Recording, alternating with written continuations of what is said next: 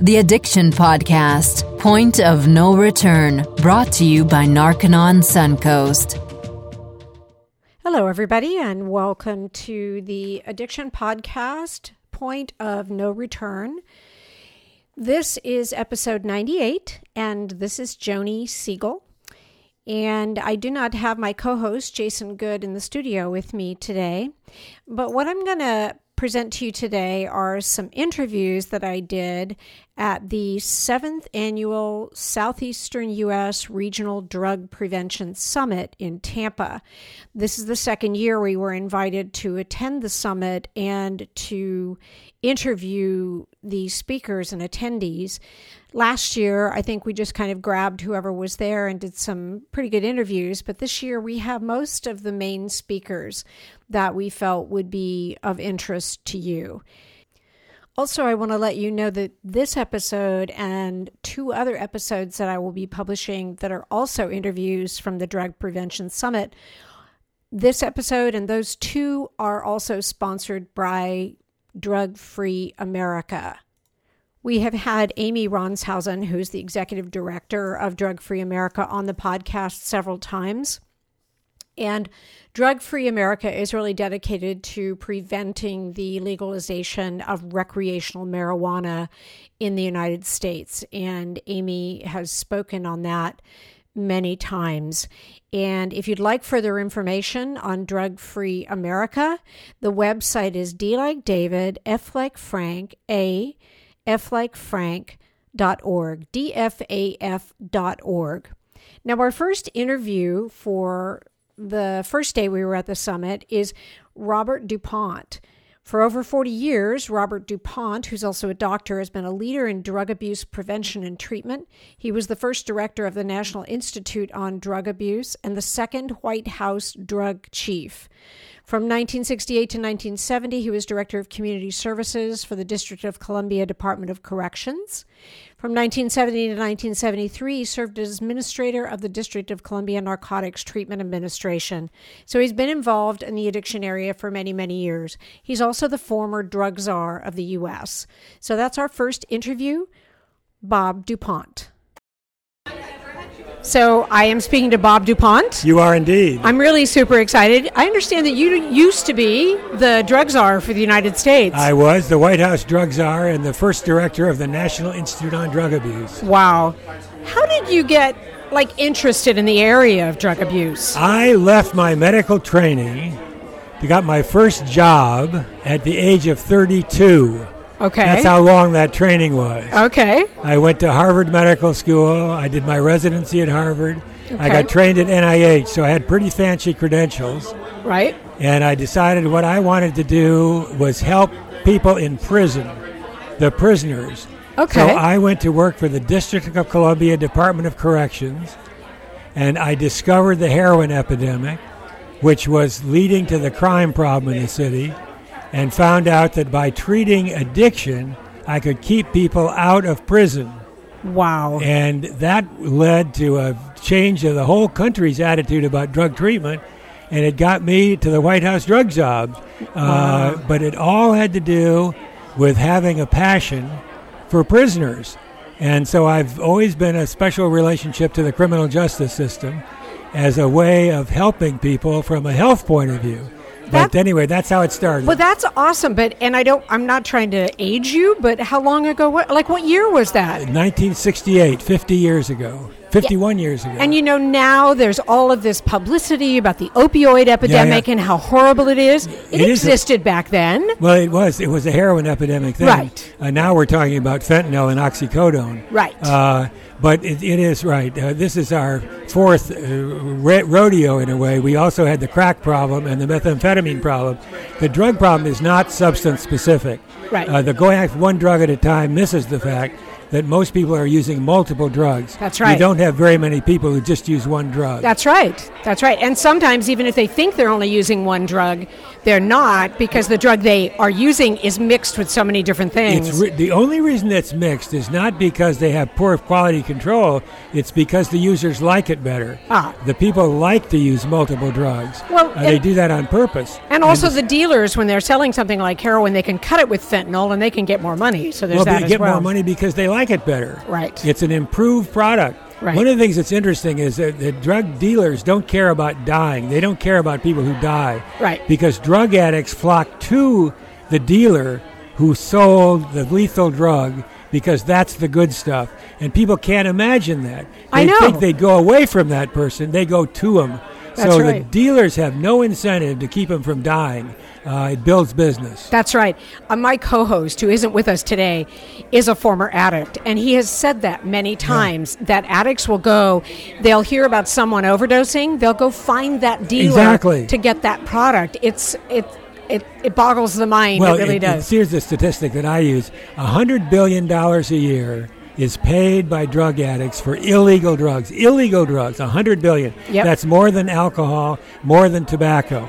It's a huge industry. Yep. That's what keeps this thing going. And all of that is paid for in cash by drug addicts. That's Some of the poorest people in the country are paying billions of dollars to drug dealers for drugs. They pay nothing for treatment. Now, all the treatment is paid for by somebody else, taxpayers and insurance. Virtually none of it is paid for by drug users. That tells you about the drug user's motivation. Yeah. Yes, exactly. Tell me about your one choice. What does that mean? Sorry, I keep touching your knees. I don't mind. The one choice is prevention.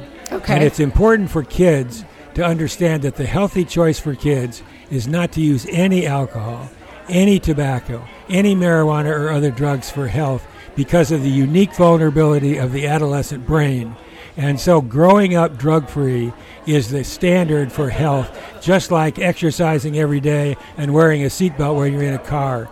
And that's what we need to do in this country, is get that idea across, that is the health standard.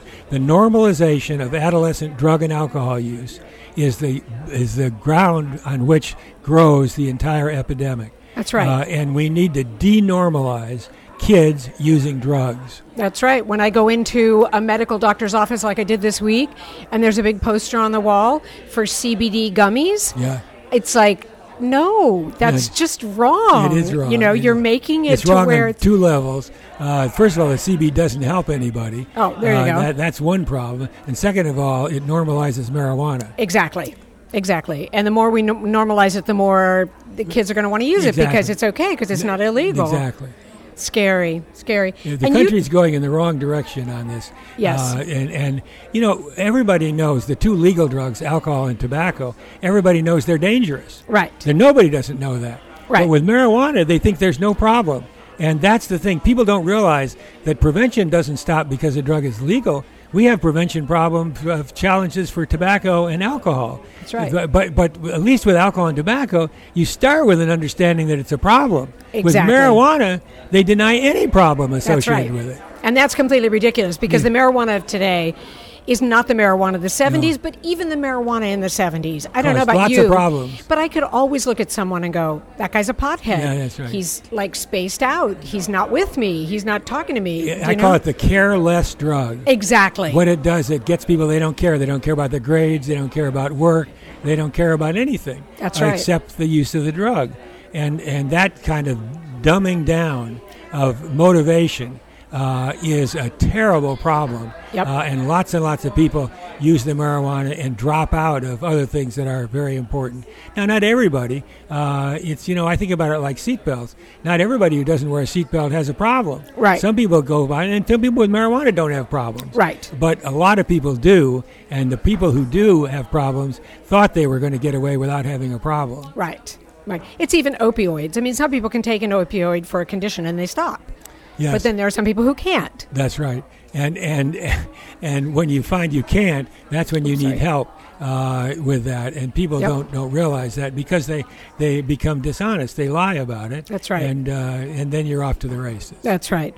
What is your definition for stable recovery? You talk about stable recovery. What's your definition of that? Well, the first principle is abstinence from use of alcohol, marijuana, and other drugs. Okay. So if you're still using, you're not in recovery. That's, to me, the sort of bedrock. But it's more than that. Recovery is about improving the character of the person. It's about being a better person, being a better citizen, being a better family member, being a better friend.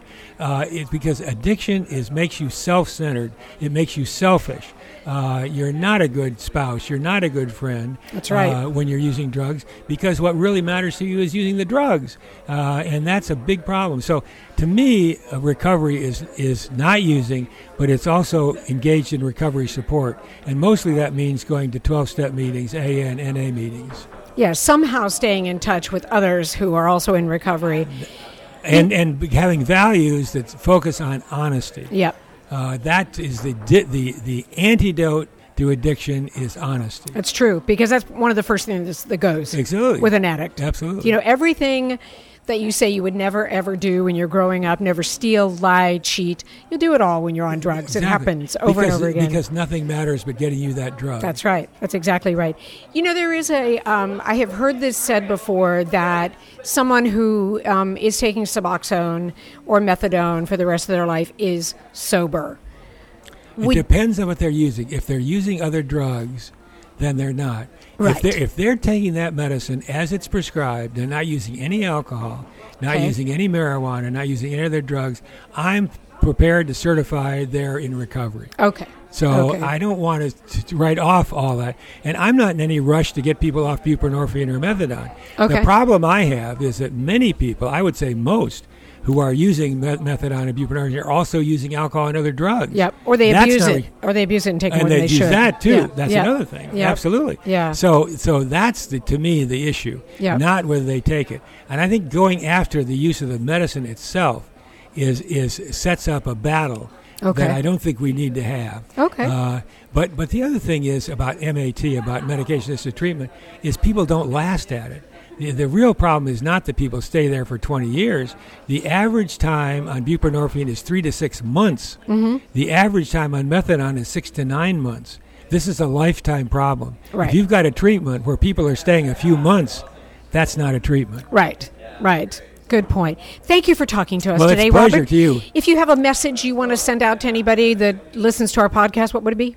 Well, the importance of recovery, and go to some meetings. Go to some AA meetings, some NA meetings yourself. Okay. See the miracle at work. Yep. And if you've got somebody who's got a problem, take them by the hand and get into some meetings. And not just one meeting, but go to meeting after meeting and get them a sponsor. You can be part of the solution by going to those meetings. We've got a robust recovery community in this country, growing all the time. And whatever we can do to build that, that's good. Awesome. Thank you so much. Thank you. I thought it was really fascinating to hear from Bob that, you know, the heroin epidemic back in the late 1960s and early 1970s really probably was just as bad as the opioid epidemic today, but you didn't have as much social media and you didn't hear so much about it as we're hearing today about the opioid epidemic. Okay, so the next interview that I did, it was with Kenneth P. Finn. Dr. Finn is a PMR pain medicine physician in Colorado Springs, practicing for nearly 25 years. He has served on the Colorado Governor's Task Force on Amendment 64, which legalized marijuana for recreational use, Consumer Safety and Social Issues Work Group, and served on the Colorado Medical Marijuana Scientific Advisory Council for 4 years. He's currently on the American Board of Pain Medicine's Executive Board, Exam Council, and Appeals Committee, and served on the Executive Board of the El Paso County Medical Society for several years and helped them compose their position statement on marijuana, and helped the El Paso County Board of Health in creating their position statement as well. He recently worked with the Colorado Medical Society to develop a current position on marijuana, which recently passed by 95% by the Colorado Medical Society membership. Dr. Finn graduated from the University of Texas Medical School at Houston in 1990, and he completed his residency in physical medicine and rehabilitation at the University of Utah in Salt Lake City in 1994. So this is Dr. Kenneth Finn. So thank you, Ken, for being on the podcast today. You bet. I caught a little bit of your talk, so I'll ask you some questions, but tell me what your whole part is in this whole addiction problem that we all face. Well, again, I'm not an addiction specialist. I'm a pain medicine specialist. Okay. And I've been practicing in Colorado for 25 years. The problem is that we've had a medical marijuana program since 2001, but we had a record number of opioid overdose deaths in 2017. So marijuana does not seem to be the answer to our opioid epidemic, at least from a Colorado perspective. Right. And it's showing itself to be more of a companion drug rather than a substitution drug. Interesting. Which is a problem. And what they're finding in some of the local emergency rooms is that if they're tracking urine drug tests and there's an increase, because a lot of this can be seasonal. Right. You know, when it's nicer outside, people tend to do more stuff. And when the opioid overdoses present to the emergency department, the increase in marijuana positivity on drug testing goes up. And when the opioid testing goes down, like in the winter, the THC positivity goes down. So they seem to go hand in hand, and marijuana is showing itself to be more of a companion drug rather than a substitution drug. Interesting. That's part of the problem. And yeah, we do have an opioid epidemic, but I think there's a lot of movement to combat that with better insurance coverage for medication-assisted treatment, counseling. Those are the things that, and especially in Colorado, those are the pieces that are missing to those patients that I see in my practice that are struggling with opioid addiction or opioid misuse. Right. And the lack of resources and funding for those patients is part of the problem. Got it. Because I think they need that type of treatment. Right. So would you say that the whole legalization of marijuana has created more issues that you see in your practice, or it hasn't really helped what you're... I haven't seen much of a change in my practice. Okay. What we're seeing in Colorado, however, again, is an increase over time of opioid overdose deaths. Okay. And going hand in hand with that, since legalization, we've seen an increase in deaths associated with methamphetamine. It's making a big comeback. I mean, correlation doesn't mean causation. However, the fact of the matter is, if you look at the data, as over time since legalization, opioid overdose deaths have gone up, and now we're having a problem with methamphetamine and cocaine deaths as well. Wow. And you think there is some correlation with the legalization, just based on what you're seeing? Yeah, I think the correlation is evident in the data. Okay. When I listened to part of your presentation, you were talking about a death as an example in California that had more to do with fungus that they thought might be part of marijuana.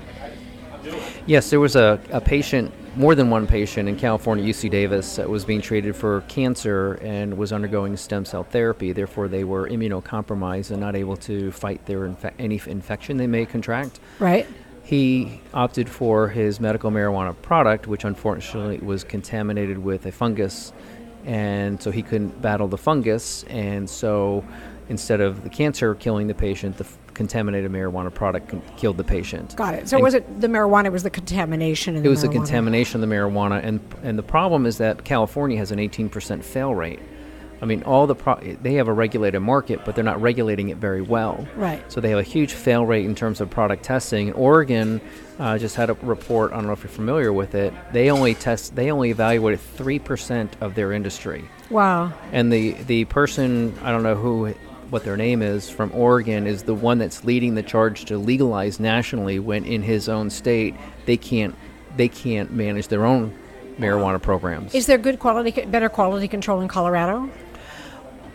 I don't have a good answer to that. Okay. All I can tell you is that products are supposed to be tested on a regular basis, but the first 3 years after legalization, the Denver Public Health Department had a recall on marijuana products every month for the first 3 years post-legalization. That tells me that they're having problems with regulation and testing, and the problem, it does not meet the public eye. So again, if I go in and bought a product that was contaminated with a fungus, mites, heavy metals, poison, pesticides, rodenticides, fungicides, there's no way that I am informed, don't use the product. Right. So, and if you look at these products, that the chemicals that they're using, if you look at them up on the internet and what happens when you heat them and inhale them, they're just basically not good for the body. And right. again, in Colorado, the last time I checked, there was no limit on the residual butane in butane hash oil. So the BHO products, which are still considered medication by law in Colorado, have no cap on how much lighter fluid is in the product that you can heat and inhale. Wow. It's scary. And I heard you also say that there are no public service announcements. There are all kinds of public service announcements against, using romaine alcohol if you're pregnant, romaine lettuce, peanut butter, and not using it when you're pregnant. And so there's nothing in this That's part of the problem, is that the Colorado Department of Public Health and Environment knows this information.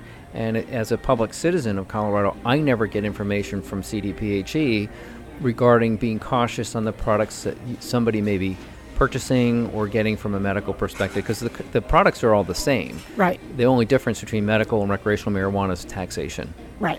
And it's not a cash cow. I mean, I think in 2017, Colorado generated over $240 million in tax revenue, but that only equated 1% or less of the general fund. Yeah. So that's my problem is that I don't think that the leaders of our state can spell P&L. They talk about P all the time. They never talk about L. Right. And so you're talking about driving impaired fatalities, adolescent use and addiction, treatment for addiction and recovery. Right. Those resources are lacking. Law enforcement, environmental impacts. I mean, it goes way above and beyond whether or not this is a medication or not. Exactly. So if you had a message for our listeners, what might that be? Buyer beware. Buyer beware, good. Buyer beware.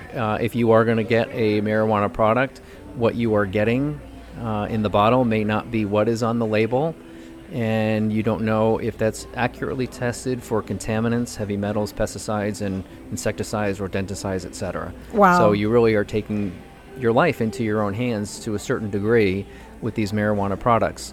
Wow. I have nothing against purified cannabinoids that are proven in medical conditions. I mean, we have FDA-approved Epidiolex for pediatric seizure. Yep. And I don't know if you caught that part of my talks. If you go to the Epidiolex website and you look up what the warnings and precautions are for the non-psychoactive purified cannabinoid Epidiolex, CBD, one of the first things you look at on the precautions and warnings is hepatocellular or liver damage associated with it. Okay. And that's the purified product, let alone the contaminated or unpurified products. So again, buyer beware, be careful. Everybody that's using Epidiolex isn't going to go into liver failure, but there are going to be a % of people that are going to have liver abnormalities. Wow. And the drug interactions, if you go to the Epidiolex website, are huge. There's over 100 potential drug interactions. I think about 6 or 8 are significant drug interactions, like Coumadin, blood thinner. So you got to be careful when you're taking medications. If you're going to consider this a medication, you really need to consider it in the laundry list of medications, and there are potential drug interactions with these products. Exactly. Ken, thank you so much for talking to us today. Appreciate everything you're doing and sharing your story. I've got plenty to share. Okay, thank you. Just a reminder that you are listening to the Addiction Podcast, Point of No Return. If you would like to know more information on the podcast, or if you have a story you would like to tell, please reach out to us on Facebook. We have a Facebook page called The Addiction Podcast, Point of No Return. If you'd like further information on Narcan on Suncoast, which is a holistic, non-12-step residential rehab program here in Clearwater, Florida, the number to call is 877-339-3324. That's 877-339-3324. Fascinating interview. So my next interview is with Luke D. Niforatos, and Luke is the Chief of Staff and Senior Policy Advisor for SAM, and SAM is an acronym for Smart Approaches to Marijuana. Prior to his position at SAM, he spent his career working in nonprofit community healthcare. Luke worked with behavioral health integrated federally qualified health centers throughout the state of Colorado, improving efficiency and implementing new regulations, as well as IT infrastructure. Luke also founded 2 digital health companies. Having lived in Colorado during legalization, he has seen firsthand the disastrous effects of lax marijuana policies, and that's a lot of what he's going to talk about. So this is Luke Niforatos. So Luke Niforatos, did I say it right? Yep. Great job, Niforatos. Okay. Yes. Niforatos. Okay, good. Thank you for speaking with us today. So tell me about SAM. Yeah, SAM, we're a 501c3 nonprofit. Basically, our mission is to focus on science-first approaches to marijuana. We really don't believe that this rush to legalize makes any sense if you look at it from a public health perspective. There's a lot of rush to legalize this, saying, hey, it's medicine, or this will get people out of prison, or other things. But we believe when you look at the facts and you look at what's going on in these states that legalized, it's not going well. And so there are better ways to approach marijuana policy than just blanket legalizing it. So that's what we really try to educate folks about, and try to give resources to legislators, also the public, and help them to understand kind of how legalization is going in states that legalized. Okay, so what are some of the some of the things you're seeing? Some of the reasons why you would say step back a little bit? Well, first off, I'm from Colorado, so I've lived it. I've seen kind of the marijuana legalization experience firsthand. Raised my 2-year-old daughter there. Now we're in D.C. working at SAM. But, what we've seen is that in states that legalized marijuana, we have seen drug driving fatalities more than double. So in Colorado, it's 156% increase. In Washington State, it doubled. So we've seen a lot more people dying on the road since these states legalized. Another issue is we were told, look, this is going to solve social justice issues. This is going to help kind of get rid of the arrest disparities. This is going to help impacted communities. Unfortunately, what we've seen is actually the opposite has happened. The marijuana arrest rate is now double for African Americans in Colorado than that of whites. And we've seen, unfortunately, the prison populations have continued to rise in these states that have legalized as well. So, we were promised a whole lot. And unfortunately, the whole saying, don't under-promise, over-deliver. Unfortunately, they over-promised, and they're very much under-delivering. So that's a real problem. Right. How did you end up in Virginia? Yeah. So, I was, in Colorado. I had I just finished working for the largest hospital system in Colorado, a nonprofit health called Centura Health, and actually had started a company and sold it. And I was kind of looking at, what could I do on this marijuana issue, because I'd seen how it was impacting the public health in Colorado.